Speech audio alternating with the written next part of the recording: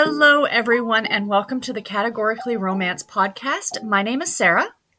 And I'm Bree, and with us today we have special guest. Sarah and I have been freaking out for the past couple of weeks, and now we're freaking out even more.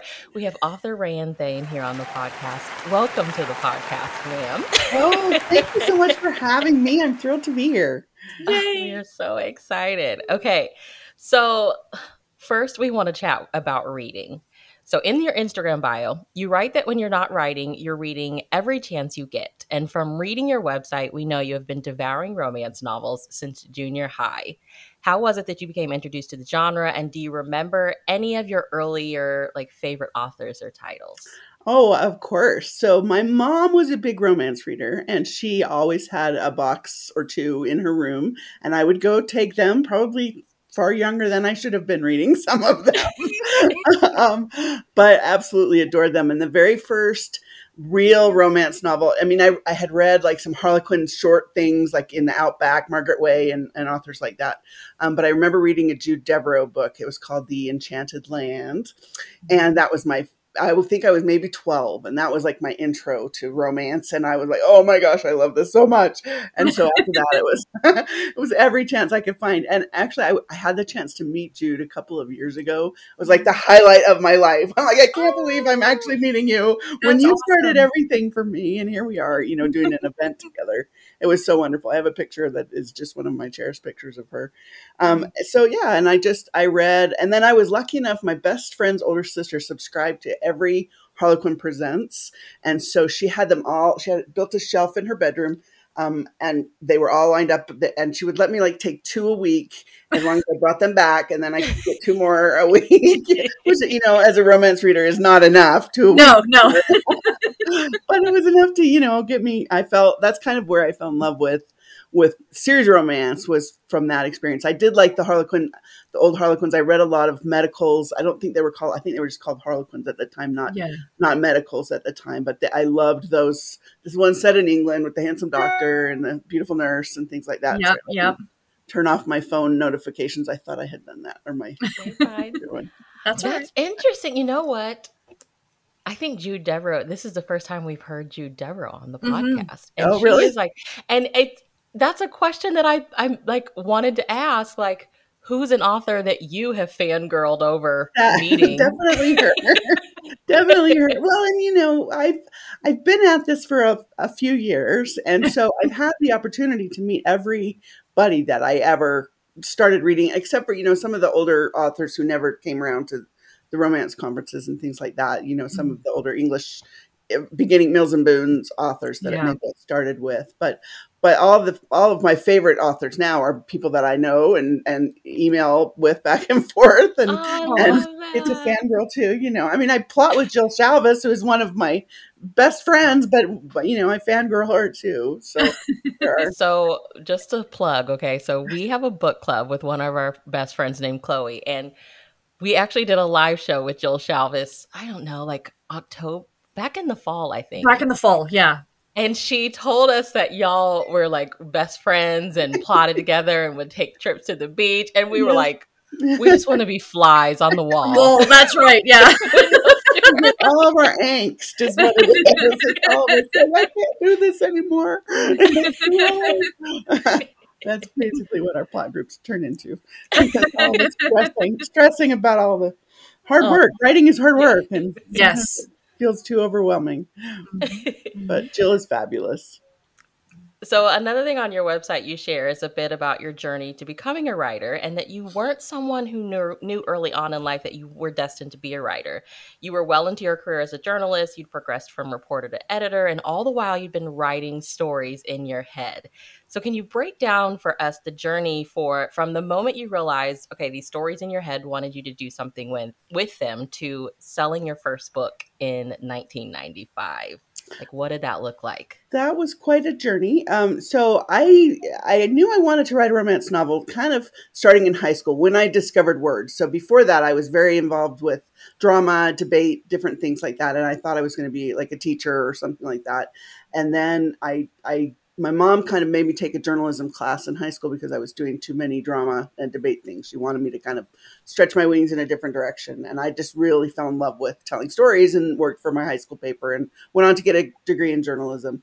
But even then, I talked to all my friends and everybody about how I was going to write a romance novel. Remember, my best friend, her sister, is the one who sort of was my crack dealer. Right? And all the books. And so we would talk about like what my pseudonym would be when I was a romance writer and all these things. But I didn't start. So I went to college. I got a job right out of college working for the local daily newspaper, and became a reporter. And then a few years later became an editor. And I got married quite young. And in the meantime there, when my husband and I had our first child, I'd been working as an editor, as a reporter for about 3 years. And I had my daughter and I was home on maternity leave. And I thought, well, I have this time. It was just not very long, 6 weeks or whatever abysmal maternity leave I had. But, I've got this baby who does sleep sometimes. Maybe this is my time to actually sit down and write some of these thoughts that have been in my head, And so I just kind of sat down and started, and it was awful. The first couple tries were awful. So I just kept at it. And then I kind of started like reading books about how to write romance novels. I didn't know about RWA or anything like that. I didn't know any of the intro things, but I just read some books that were out there about how to formulate a book and put it together.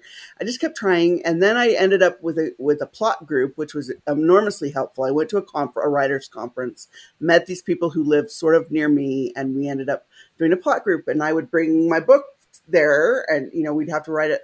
I'd at least have to get something done because I knew I had plot group once a month, Mm-hmm. And so I'd have to at least, even though I was dealing with this new baby and working full time, I'd at least have to write a chapter or something so I could bring it to plot group. And they were like my first readers who laughed at the places I wanted them to laugh at and got emotional at the parts that I wanted them to get emotional about. And so it was so rewarding to think, wow, before this, I'd just been writing for myself and thinking, this is really fun. I'd love to send this. I don't know what to do, but I don't have the courage to send it off anywhere. But seeing that reaction made me think, wow, I really want to have readers read my work. I think I could bring something to this business and tell stories that make people happy. And so I started submitting. And so from the time I started writing when we had our daughter until I finally sold to Love Swept, in the meantime, I had tried many times to sell to Special Edition. That was like my dream house. Mm-hmm. And they rejected me, although looking back, it was not really a rejection. It was, this idea doesn't work. We like your writing style. Please send us something else, and mm-hmm. I didn't see it as that because I was so naive, really, and inexperienced. So I just kept writing and submitting, and finally sold to Love Swept 5 years later. So it took me 5 years from the time I sat down to write until when I finally sold. And then I did 5 books for Love Swept. And in the meantime, we had a second child, and I had quit my newspaper job to stay home with him and to write. I was thinking, here I am, I've sold 5 books. I'm on my way. I can at least, I'm not making any money right now, but at least, I've got something. I know that there's a possibility. And so I quit my job, and our income was cut in half, and our son had some special needs. And so it was really kind of, a really stressful time. But I thought I need to write for 2 publishing houses so that I can sort of bring a little more income stream in and figure things out a little bit better that way. And so I submitted to, I got an agent actually, and then she helped me submit to, at the time, Silhouette Intimate Moments. And then about a year later, they bought my book. And around that same time, Love Swept discontinued the line. So it worked out that I think I was without a publisher for about 6-7 months, but because I had already started that process, submitting to them, I was a little better off than some of the authors at Love Swept who were just kind of cut off and didn't have anything else in the works. So, anyway, and I need to grab a drink just a second. Okay. And I've been with the same editor who bought me at Intimate Moments is still my editor. We've done 60 something books together. Oh my gosh. Shout out to editors. Right? It's Gail Chasen, and she's fabulous. I'm so happy you brought that up because that was something that Sarah and I chat about quite a bit, but it's hard because there's not a lot on the internet.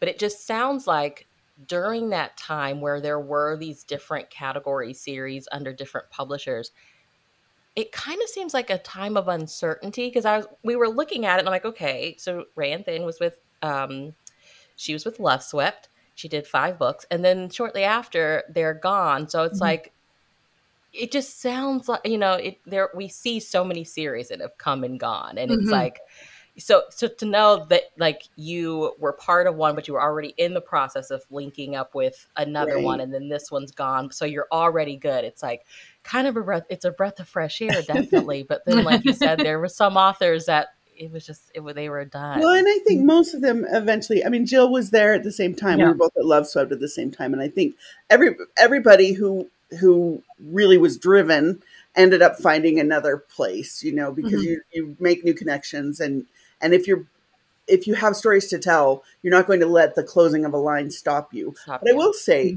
you know, and I don't know that writers today really understand how it was then.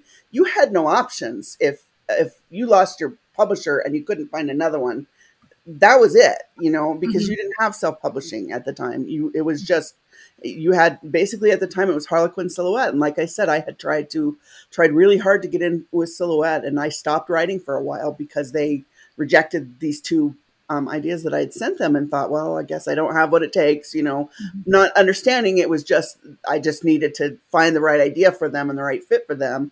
But you know, it was a lot, very much a different situation than writers have today. And I envy writers today because they have so much more opportunity and so much more, you know, ability to get their books in the hands of readers than we did at the time. But, you know, so it still worked out. And I've been so fortunate to have amazing publishers. I loved Love Swept. I would have stayed there and been very happy. I still would have probably needed more income because they just didn't have the same distribution that Harlequin did. So the Harlequin books always made more because they had a better distribution system than Love Swept ever did.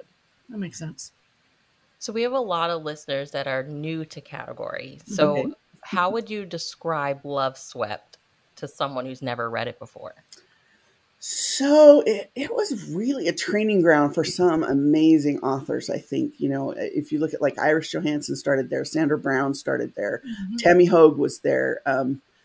There were just so many. Jill Chalvis again there were so many authors who kind of started there. They took authors, you know, who maybe had a little bit different voice than Harlequin wanted at the time. So they allowed you to do a lot more things. The other thing is they required you to use your own name. So I couldn't get a pen name. And at the time that was kind of a big deal because Harlequin, back in the day, they would own your pen name. So you come up with a pen name and they would own it in a lot of cases. And so you couldn't take that with you to another publishing house. Then they would maybe find somebody else to write under that pen name, from what I understand. I don't know all the details there, but so Love Swept kind of in response to that, I think required you to use your actual name. And so I didn't have an option to get a pen name when I started out, even if I would have wanted one. But I don't know, they were just like Shauna Summers, who's now like one of the senior editors at Bantam somewhere. I don't know exactly where she is now, but she was an editor there. She was one of the editors that I worked with, and they just were really supportive of their authors and really encouraging. And I think they did try to build them into other places in their publishing program, you know. But they did let you have the freedom where it was like I wrote very much suspense books when I wrote for Love Swept. They were very much similar to what Intimate Moments was at the time, where became romantic suspense, but it was very much. I was able to bring in, you know, bad guys and women in jeopardy themes and things like that, and they were fine with that. They kind of let you do whatever you wanted. It wasn't necessarily so pigeonholed, like, you know, where Special Edition is very small town. You have to have those sort of small town, warm, emotional elements in your story. And, you know, Desire obviously is sexy, and like the Harlequin romances were sweeter and kind of more warmer, small townish stories too. But you could do any of that in Love Swept. There were no parameters as far as that. It's just mainly a parameter of word length was the main thing there. So your series was Home in Whiskey Creek. Right? It was actually So, just Whiskey Creek. Yeah. Just, like, so it was like we're like on your website and like making sure we have titles correctly, and like I get on thriftbooks.com and I'm like, well, I'm going to buy these in physical copy. And then I'm like, wait a minute. I'm like looking at the titles and I'm like, I have this series in ebook. And Yep. it has different covers. So, yeah. So what happened is that I got the rights back when they closed the line. And so those are my only self-published books because they're the only ones I actually have the rights back to. Okay. So I put them up myself after I actually little secret here, expert tip, is I actually kind of toned them down a little bit because I wrote sexier in my early days. And so the ones that are actually available now are not quite as sexy as the books. So you can get the originals and you might read it and say, hey, this is not exactly the same. It's because, once I started writing in single title, my books were very sweet. And Yep. if I was going to self-publish these other ones, I didn't want readers coming into them and saying, what is this? This is not who I thought, I was getting when I picked this book up. So I didn't like tone it down completely, but tone it down a little bit compared to what they were originally. So, and I love those books. There's still one more that I won't self-publish that was not part of that series. And it was my very first book that I wrote, and it was kind of my training ground there. And I won't publish that one. We'll keep that one under the bed. But the other four, I still, when I went back through to get them ready to self-pub, I thought I was a lot better than I thought I was as a beginning writer. You forget when you've written as many books as I have, what those books were, and so it was really quite enjoyable for me to go back and edit those and get them ready for self-publication. So what's the process of getting your rights back like? And like what inspires you to make that move of like, I want to get these and do something with them? Is it just like, I want to do an update, or like, what is that like? At the time, well, so where I am with Harlequin, where they are publishing my front list now, I really I won't get the rights back for my backlist probably now because they republish them. They package them, they put them together with other authors. And like I have a couple of them out in just about every month. There's a book of mine out in the store because they package it with somebody else, which is great for me because those books still go out there. And then people who we definitely hauled one last month. Yeah. I've got another one, I think next month. I don't know. I don't even know. They send me a box and a box shows up. I was like, oh, they're putting that one out again. There are some I'm like, why don't they put that one? Because I get so many reader requests for some of them, but it's great for me just because I think readers who never read me early in the day and only have discovered me since like my Hope's Crossing and Haven Point series can go back and find those now that they maybe had no idea that I was even writing at the time. And so, it's been good for me.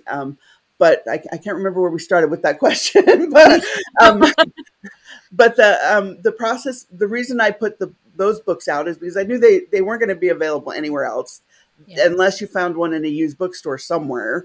And that's, it was a very small print run. So the odds of finding one, in a used bookstore at a decent price, a manageable price was pretty low. And so I just figured, I have these books. I really still like the stories.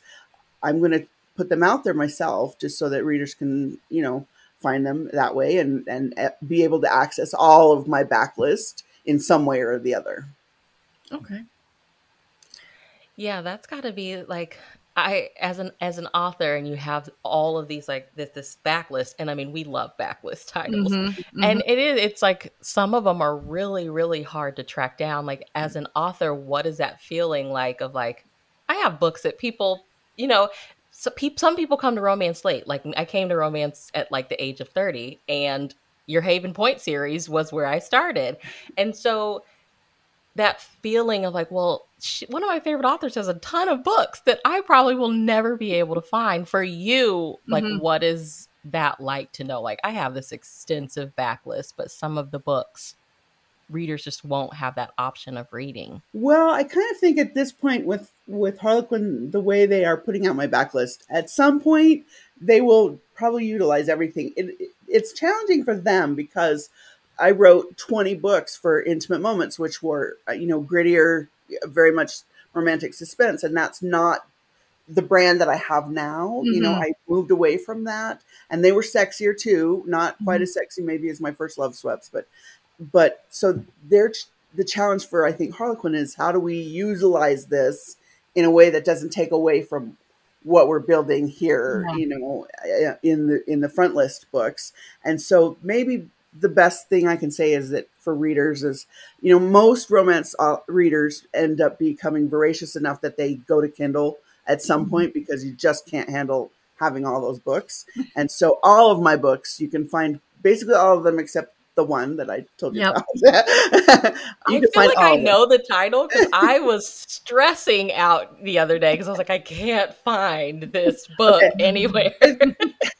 That title is called Wild. No, let's That see. is Wild Streak. Is Wild it Streak. Wild Streak? Yes, Wild Streak. I can't remember which one is it, the mating game or Wild Streak, and it was Wild Streak. I was like, So, wait a minute, I'm missing a book from the series. and it's not connected to any of them. So it was set in Colorado. It was, yeah, and it's still a cute book. It's still fun, and I explored things in that book it was new to me, and all of it was exciting and fun, and things that I'd maybe, had all these dreams of writing a book, and was able to bring some of those elements in for that one. But it didn't fit with the other four that were part of the Whiskey Creek series. Yeah. And so I just said, I'll keep that one to myself. Well, with the republishing, because I love the best-selling author collections, I have a ridiculous amount of them over here on my shelf from all the authors. But I know some of them, I just saw one come out, Change of Fortune, that was released only on ebook. And I know it was a title change. Do you have any say when they change titles or anything like that? It's just, it happens. They ask me if I think that will work with a new title. And some of the things they've done with mine is try to make the titles and the covers match more to my front list, match more to the Hope's Crossing and Haven Point books. Whereas, I had some covers I didn't love back in the day. And so I'm actually not sorry about that. But they're getting beautiful. And the e-books also, they put new covers in. And I didn't know this. This is a little pro tip as well. I didn't know that they were doing, but I had a marketing meeting some time ago. And pretty much every time I have a new front list book out, they pull all of my ebooks back and put links to the new book in the actual ebook edition. Harlequin does that, so that readers who maybe just are discovering that book will be able to access a link to buy the new book. And so that's one of the reasons I think they put so many versions out on ebook. They're always sending me new covers, and I'm thinking, why do we have another cover for this? I really like that other cover that you did. But I think a lot of it is because they're trying to make it fresh. They're trying to, freshen the copy up, and I don't think they changed the actual copy itself, but they put in these links to new books so that readers can find those. Interesting. Yeah. So when you transitioned from Love Swept to Silhouette, was there anything new that you had to figure out as a writer? And then Silhouette then becomes Harlequin by Silhouette, right? Was there any change with that? Or so when I sold to them, they actually, Harlequin had already bought them, but they kept the name Silhouette for several years. And so nothing really changed other than, again, word count, I think, was a little bit more than Love Swept had been. I think, if I remember correctly, and again, this was moons ago, so many years ago, 20 years, was when I think my first Love Swept, or my first Silhouette came out in 99. So, or nine, yeah, is that right? No. I think you're right. Yeah, I think it was 99. Sorry, the years just, so I know my first book came out in 96. I can tell you that. That was when my first Love Swept came out. And then I had those 5 that came out between 96 and 98. I think my last Love Swept came out in 98. And then I sold in 98 to my editor, and it came out in 99. It was called The Wrangler and the Runaway Mom. And I loved that book. I love the cover to that one. I know. Please don't change the cover to that one. I should have changed it by now. But I'm going to change it now because we talked about it. I know. So that actually, when I was the news editor at the paper, a story came across the wire. So my job as the news editor was to go through all the news stories and figure out what would go in our paper that day. And we had a fairly small paper, so I had to be pretty exclusive in what I picked. But all these great stories would come across, and I would save them all in a file and think I could write a book about that. That's a great story.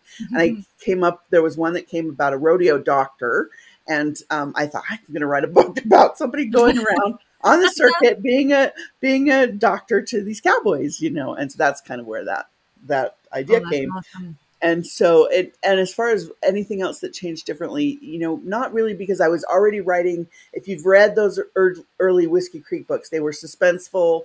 And so I just sort of moved that suspense element over to writing for intimate moments. At the time, it was really a suspenseful line. You could do all this emotional stuff, and that's what I liked about it, because it could be very emotional and character driven, but that you could also bring in some of these more suspenseful plots. And so that's what I was doing there.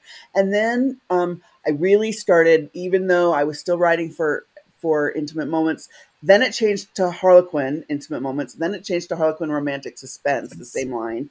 And my editor was there as well. But then she became the senior editor at Special Edition. And if you remember from the beginning of our chat, that was where I originally started. That was my favorite line, the line I read the most, the line I wanted to write for. So when my editor went to become the senior editor, I was like, I want to write for Special Edition. I really do. I've loved them forever.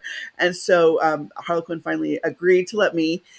We did a big contract where I had to write 3 more intimate moments, and then I could switch to Special Edition. And so that was sort of how I made it. And already my books, at the end of my time writing for intimate moments, romantic suspense, I was really focusing on that small town and that community and all those things that I would become, that would become really my brand. And so it was really an easy transition to write for Special Edition. And that was all, I want to say 2006, I think, is when I kind of made the switch from writing sort of the more romantic suspense to writing the more emotional small town stories. Like my Cowboys of Cold Creek was my first Special Edition series. Love that series. Yeah. The original 3, it was only supposed to be a trilogy. Okay. So it was originally only supposed to be about the 3 brothers, the Dalton brothers. And then I actually, funny story, I had a dream about another Cold Creek book, and I was meeting with my editor in New York, which I had never done before. Was at a conference in New Jersey, and so I went into the city for my first time and was so excited to go into the city and meet with my editor. And I told her over lunch, I said, okay, I had a dream about this book. I want to write this book. It's a Christmas book, and I want to write it in Cold Creek, if that's okay. She's like, yes, let's do it. So that was the only book I ever sold on a conversation where I had to say, here's my dream. And it started with a dream, literally. It was the only book that ever came to me in a dream too. And that book was The Cowboy's Christmas Miracle. Yes. So, anyway, that's the little story there. Oh, love it. So we both recently, we have The Path to Sunshine Cove, your most recent release, which is the romance between Jess and Nate, but also it's a really beautiful story of sisterhood between Jess and her sister Rachel, who has a lot of marriage and motherhood issues she's grappling with. And the book also has this really cool lady named Eleanor, who is the reason Jess returns to Cape Sanctuary in the first place. She's hired to help her clean out her home. She doesn't want her son Nate to have the burden of cleaning out her home when she's gone. Can you share with us where the ideas and inspiration for this story came from? Sure. That was another one of those cases where, because of my newspaper experience, I sort of got in the habit of writing down ideas when they come to me, because I know someday I'm going to need an idea. So anytime I read something or hear something on the radio that I think I could make a book out of that, I'll just write it down, and I use just the app on my phone or on my computer, and I keep notes, and every idea has its own little note card. And so when I was trying to come up with another hardcover idea. So I have The Cliff House, which came out in hardcover. That was my very first one. And then the second one was The Sea Glass Cottage. And I needed another one because, I was contracted to write another one. I didn't really have a great idea. We were going to Plot Group with Jill Chavez, and I needed something there. So I went back to my idea file, and I had an idea I'd heard on the radio about a company that helps senior citizens clean out their homes. It was called, I think, Autumn Transitions or something like that. And I thought that would be a great career for somebody who likes to travel around, doesn't want to put down roots, wants to, has reasons for not wanting to put down roots. And I thought, what a great job to be able to go in at people's houses and help them clean out their stuff. Having gone through that with my own parents and with my husband's parents, I know how hard that can be to have to, take a lifetime of things and condense them down to what's most important. So that was sort of the genesis there. And then I had the other idea of maybe two sisters who had endured a difficult tragedy in their past, how they both deal with it differently because of their circumstances. And that was sort of what, I had two sisters basically who are very different. Rachel is all about home and family and connections and roots, because she ended up, because after this tragic situation where their parents died in their youth, the two of them, Jess ended up in a group home, and Rachel ended up in a loving foster family. And I wanted to show the contrast between how that affected them both, and what, as adults, how the scars from their childhood are still in their life. Rachel became this perfectionist. Everything had to be just right, because that's how she dealt with, what they dealt with as children.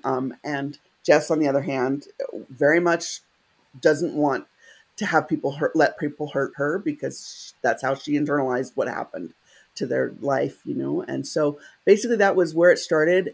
I brought the idea to the plot group, and basically how that works is, you send out ahead of time, you've got the characters all developed kind of as much as you can, and a few plot possibilities. And then we go to plot group and we just nail down, what are the turning points in this book? What's the dark moment? What are some events that could happen? Why does this need to happen? What's the motivation here? And we just hash it out. And I get 4 hours of the plot group with these great authors, and they're brilliant minds.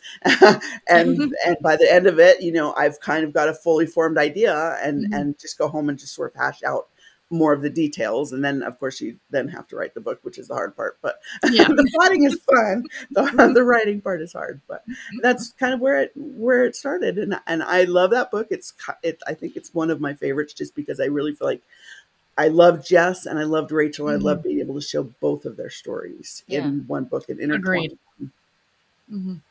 So there were two Eleanor quotes that we highlighted and we have to share. So this is her and Jess in the beginning stages of moving, going through her stuff. She says, "This is harder than I thought it would be. My whole life since I was 25 years old is wrapped up in this house. My husband's entire life was wrapped up in it.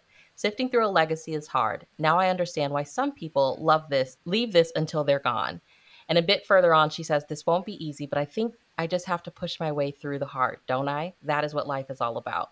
And both of those quotes are very spot on for the project Eleanor and Jess are tackling, but they are also so fitting for the really estranged relationship, I feel like, between Jess and her sister Rachel.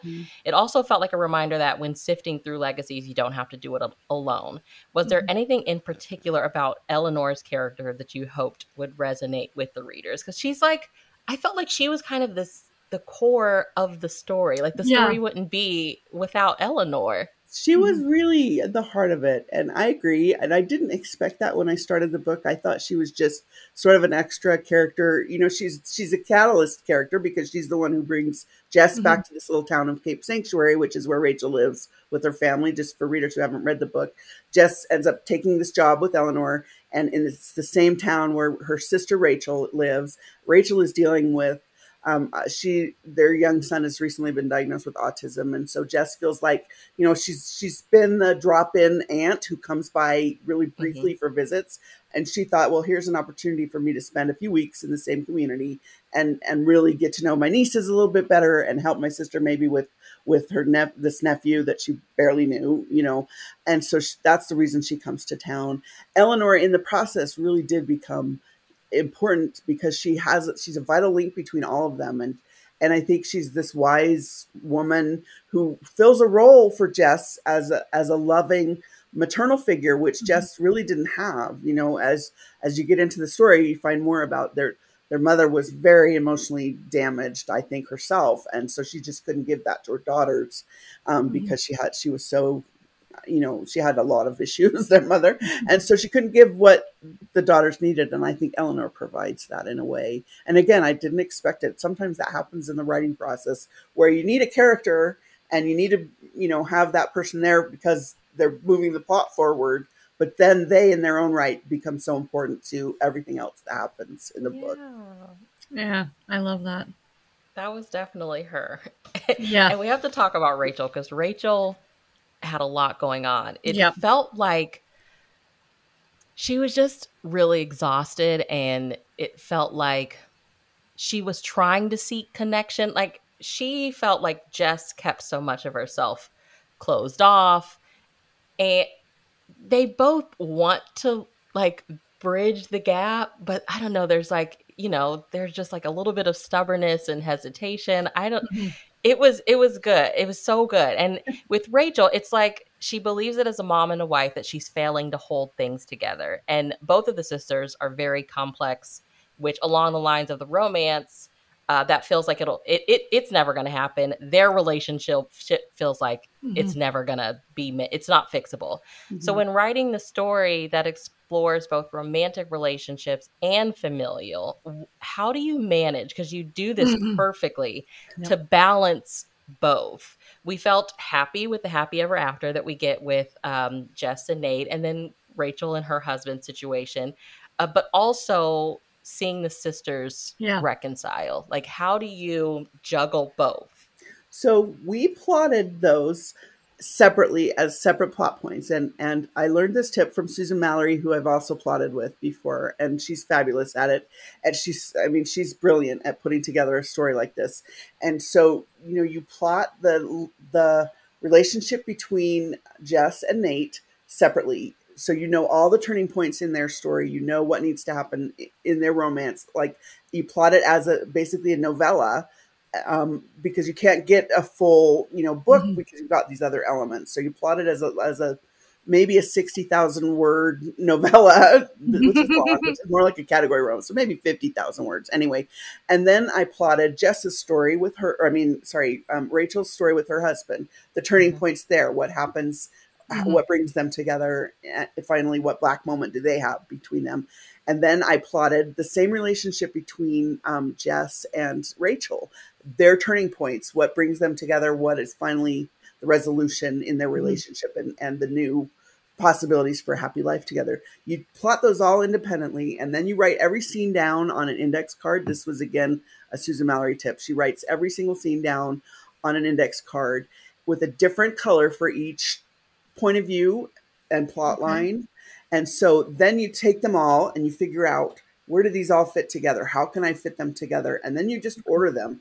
And Susan actually writes them on physical cards and lays them out on the floor and puts them in order and thinks, no, this scene needs to go here. This scene needs to go here. So when it's different colors, you can see these are different.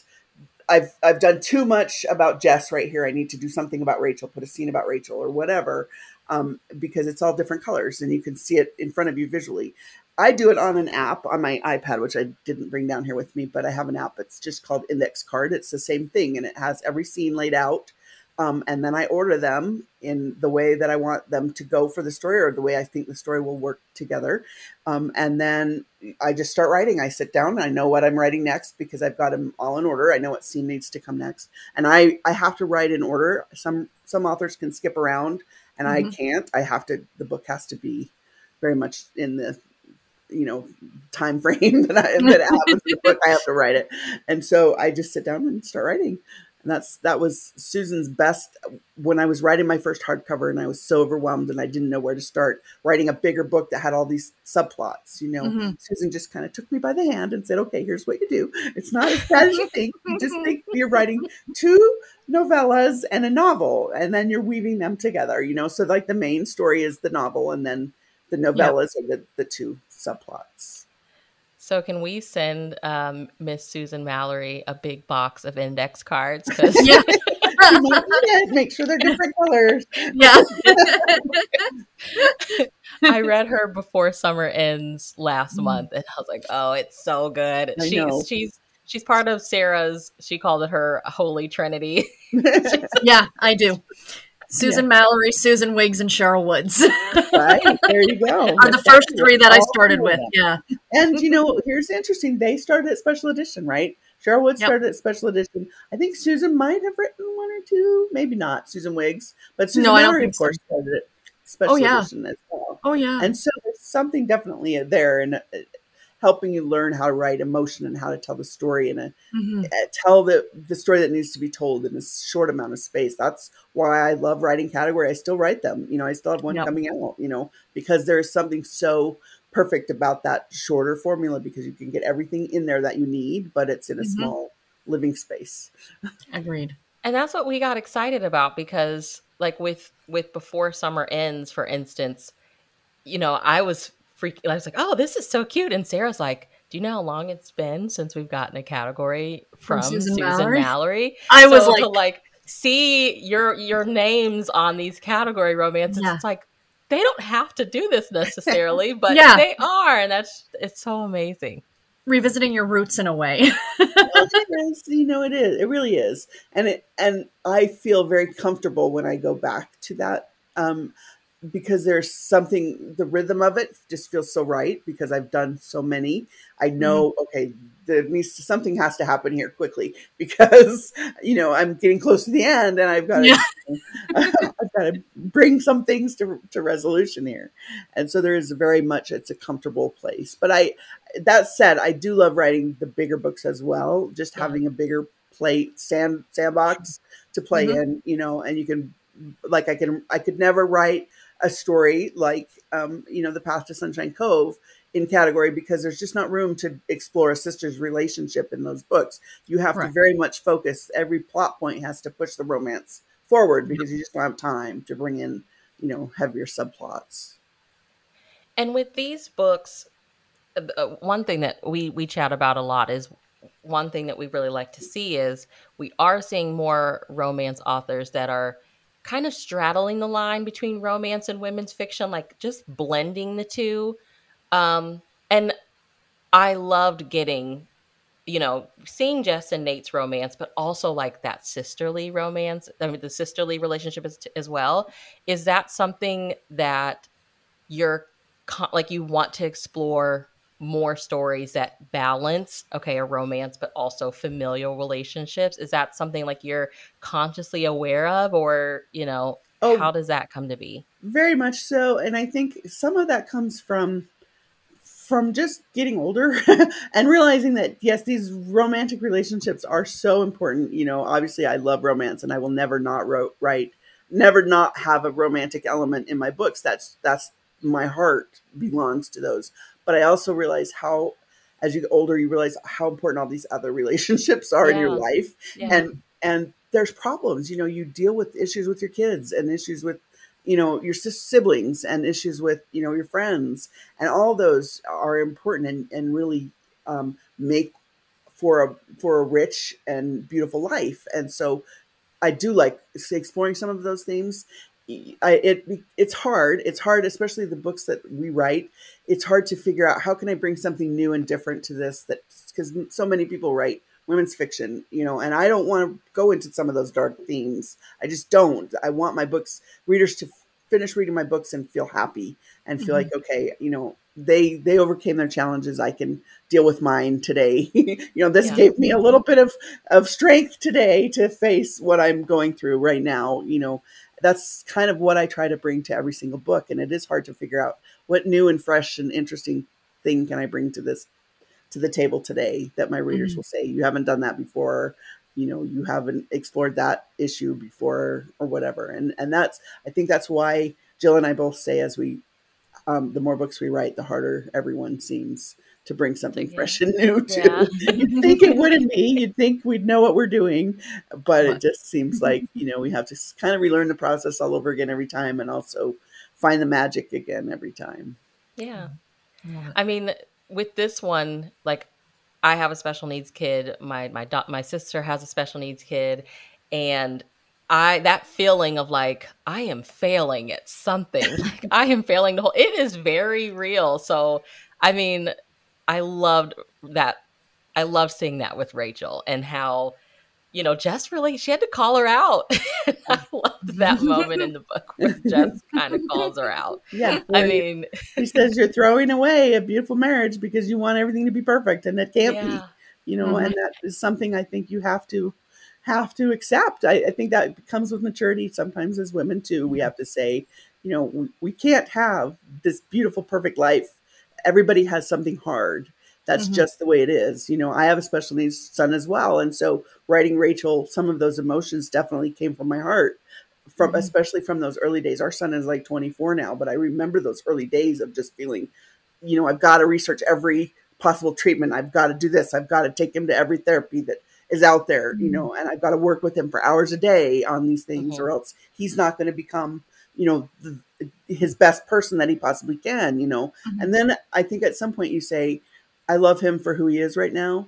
I'm not going to put him through more treatments right now because it's hard for him. And so you realize you come to some acceptance. And I think that was part of Rachel's journey there. And I think that's part of our journey as women to realize my life is not perfect, but it's beautiful the way it is right now. Yeah.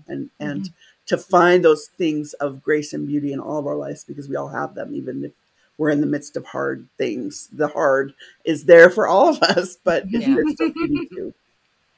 And so, okay, I promise this is the last thing about Rachel I'm going to say. But the way that you set the book up, I was like, her husband better not be cheating on her. Right?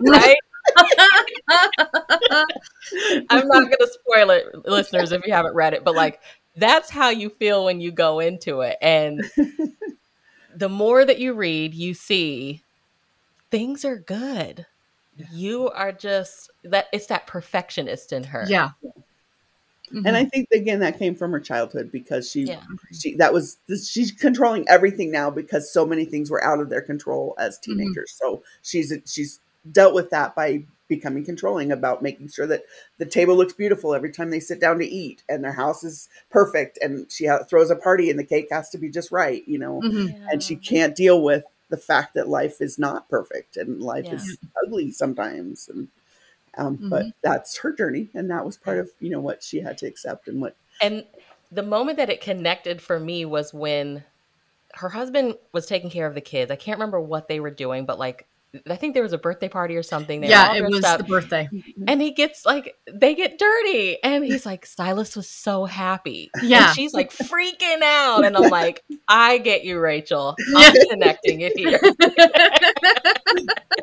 Yeah, the little boy gets the water hose and sprays the party. Yeah, I love that. He's he was so happy. And that to the dad, that was the highlight of it all. Yeah. Mm-hmm. So then, okay, coming next, you have A Brambleberry Summer, which is part of the Women of Brambleberry House series. Mm-hmm. The first book in that series released in 2007, according to Fantastic Fiction.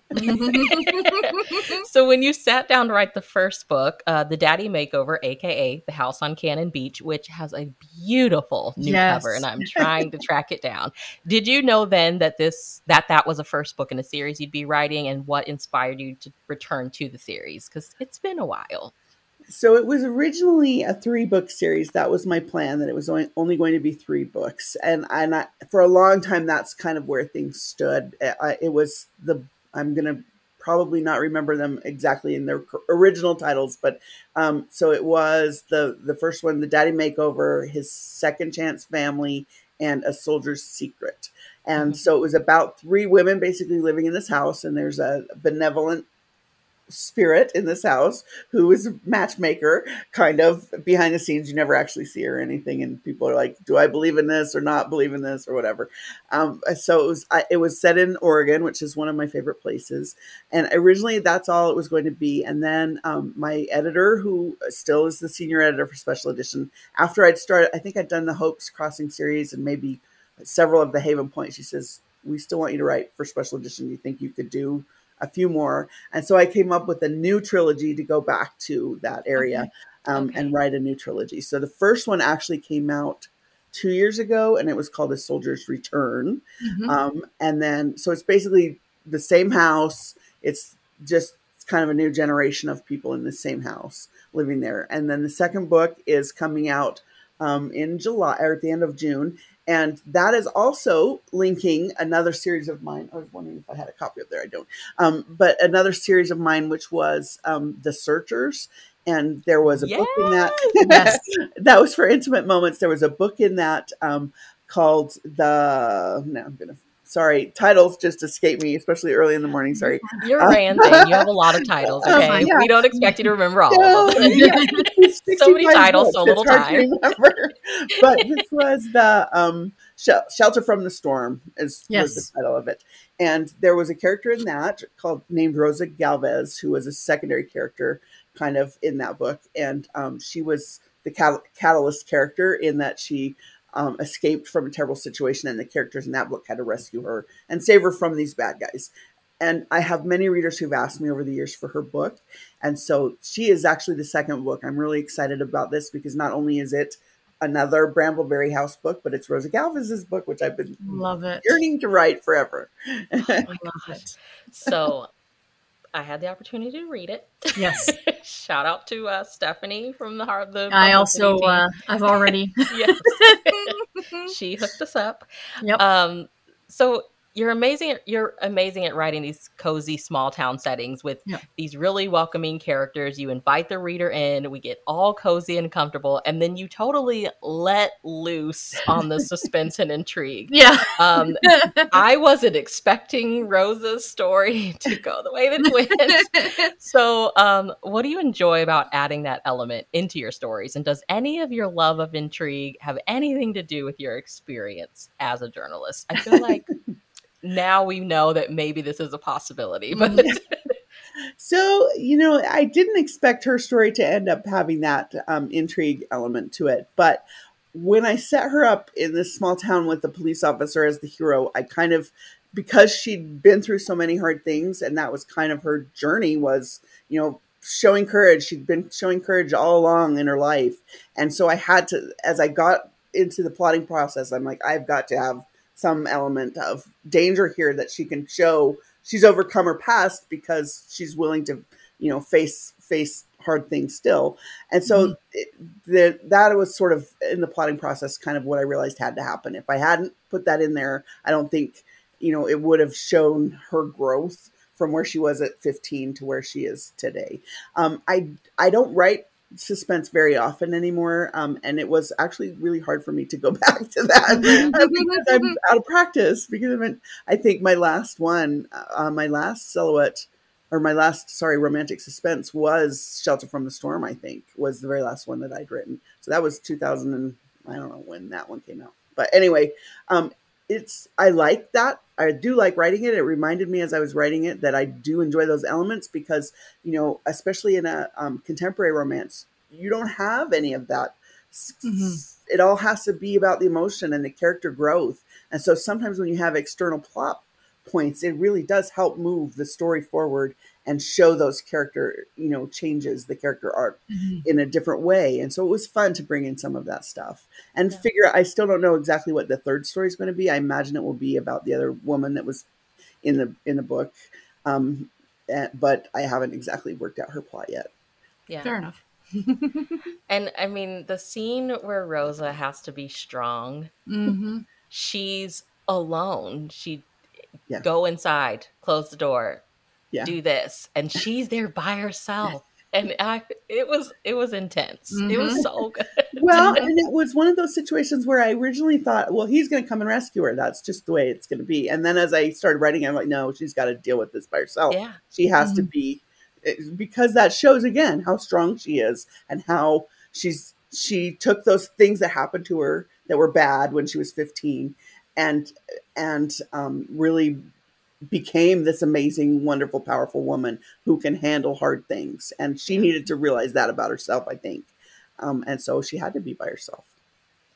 The hero walks alone. That's part of the hero's journey, right? Exactly.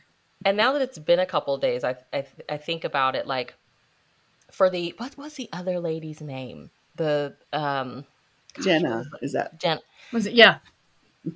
She comes to this small town, right? And she's like blending in and everybody's welcoming her. And something's up, right? Like it's from the beginning, something's up.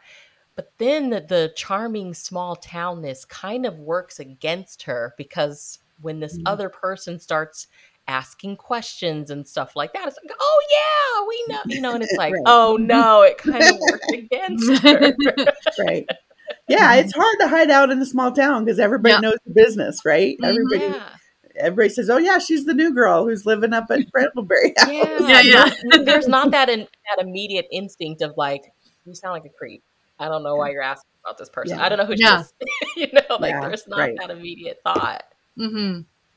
So are you ready to do some fill in the sentence and then some rapid fire? That's I how hope we so. end it off. It's still very early here, so I hope I've got my brain. There's no pass or fail, okay? Okay. Exactly. One of my favorite desserts is Creme brulee. I order it in every chance I can. yum. My most comfortable attire is Yoga pants and loose t-shirts. That's my writing uniform. we support that. One movie I'll never stop watching is Pride and Prejudice, the Keira Knightley version. I do like the other one, but I love that one. okay.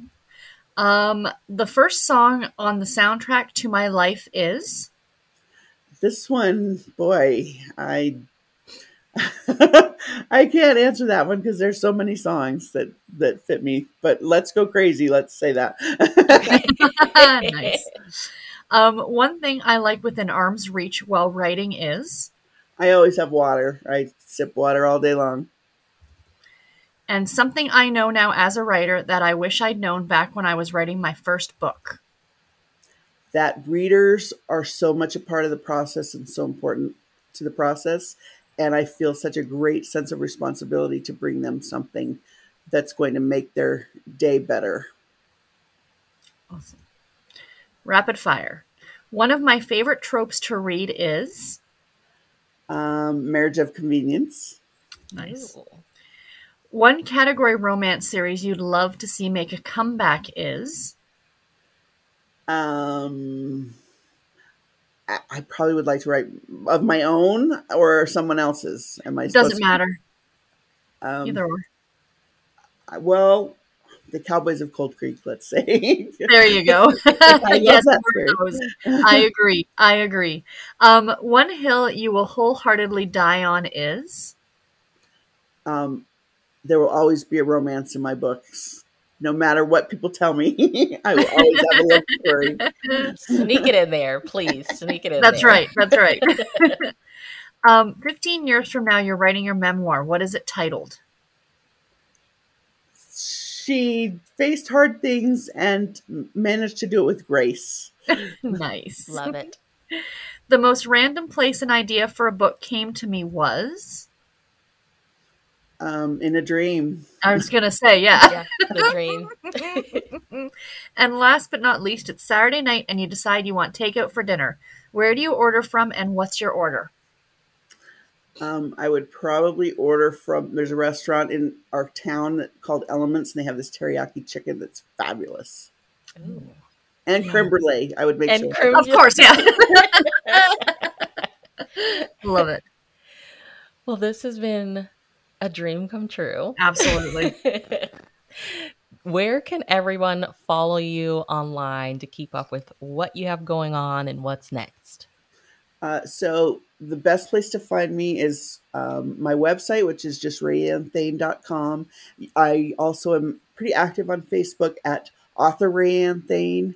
I actually have a book group as well. I'm not super active on that, but we have a monthly live book group, and that's lots of fun to do a monthly live appearance with my readers, and I usually feature another author, and that's lots of fun too. But I'm also on Instagram and Twitter. I'm not super active on those platforms, but I am there. Okay. All righty. Well, all of your links and your information will be listed down in the show notes. Listeners, make sure you go follow and keep up with the RaeAnne Thayne. That is so fabulous. Thank you so much for having me. Thank you so much for chatting Yes, with thank us. you. And Sarah and I will chat with you all in our next episode. Have a lovely day.